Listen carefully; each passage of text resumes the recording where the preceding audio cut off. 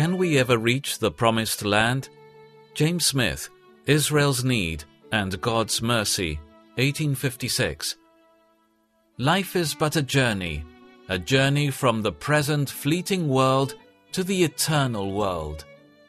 By day the Lord went ahead of them in a pillar of cloud to guide them on their way, and by night in a pillar of fire to give them light, so that they could travel by day or night. Exodus 13:21. Israel needed a guide in their journey from the wilderness to the promised land. They had a long journey before them, which would take them 40 years. They had to travel by a strange path, on which they had never trodden before. Numerous foes would endeavor to obstruct their progress. Many dangers lined the way, and they had evil and deceitful hearts. Fellow Christians, is it not even so with us? We are going on a journey to a country of which the Lord our God has told us. The journey is long and trying. It takes some 20, some 40, and some 60 years to travel from earth to heaven. It is a strange path, a path which no one knows, a path we have never trodden before, a path which by nature we could never find, and from which we are prone to turn aside. We are surrounded by numerous foes, visible and invisible. The world frowning as a determined persecutor, or fawning as a base deceiver, is our foe. Now by its sneers, sarcasms, or sword, and then by its gilded vanities, flesh-pleasing baits, and blandishments, it endeavors to turn us aside from the right ways of the Lord. Satan and his hosts, crafty, cunning, cruel, united, persevering, and determined, set themselves to terrify and drive us back, or to allure us from the way. And worst of all, in our own natures, we have a determined foe who is ever present, ever vigilant, ever powerful. Yes, the flesh lusts against the spirit. We find a law in our members warring against the law of our minds. The world, the flesh, and the devil all combine to oppose our progress, hinder us in our march, and, if possible, to destroy us in the wilderness. Then there are so many dangers.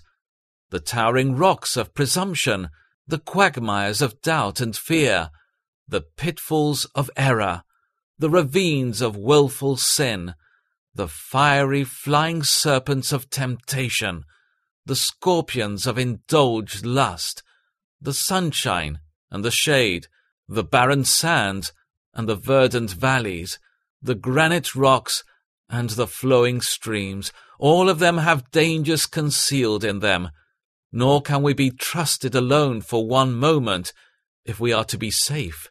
Worst of all, there are our distrustful and deceitful hearts, with so long a journey, so strange a path, such numerous foes, so many dangers, and such unbelieving hearts. Can we ever reach the promised land? Can we? Not if left to ourselves, not if led only by Moses. We must have a guide, who well knows the road, who can conquer our many foes, who can lead us safely through all our dangers, who can bear with our stubborn hearts and lives. We need a guide whose wisdom is perfect, whose power is almighty, whose care is constant, whose patience is immutable, whose mercy endures forever.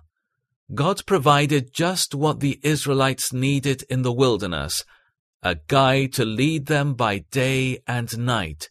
He went before them, pointing out the road, clearing it of insurmountable difficulties, and conducting them in it.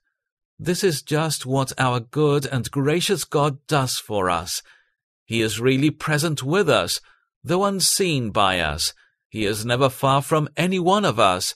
He marks out our road. He removes every real impediment out of our way and conducts us step by step in the path to the promised land.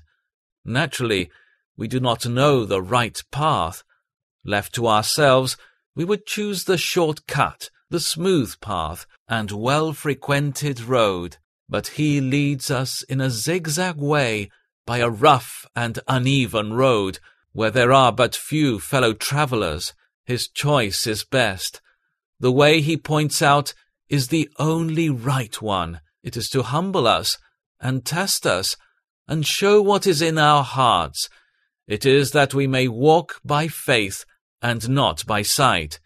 It is to teach us our need of himself and to lead us to cleave unto him. For this God is our God for ever and ever. He will be our guide even unto death, through death and beyond it. I will instruct you and teach you in the way which you shall go. I will guide you with my eye. Psalm 32:8.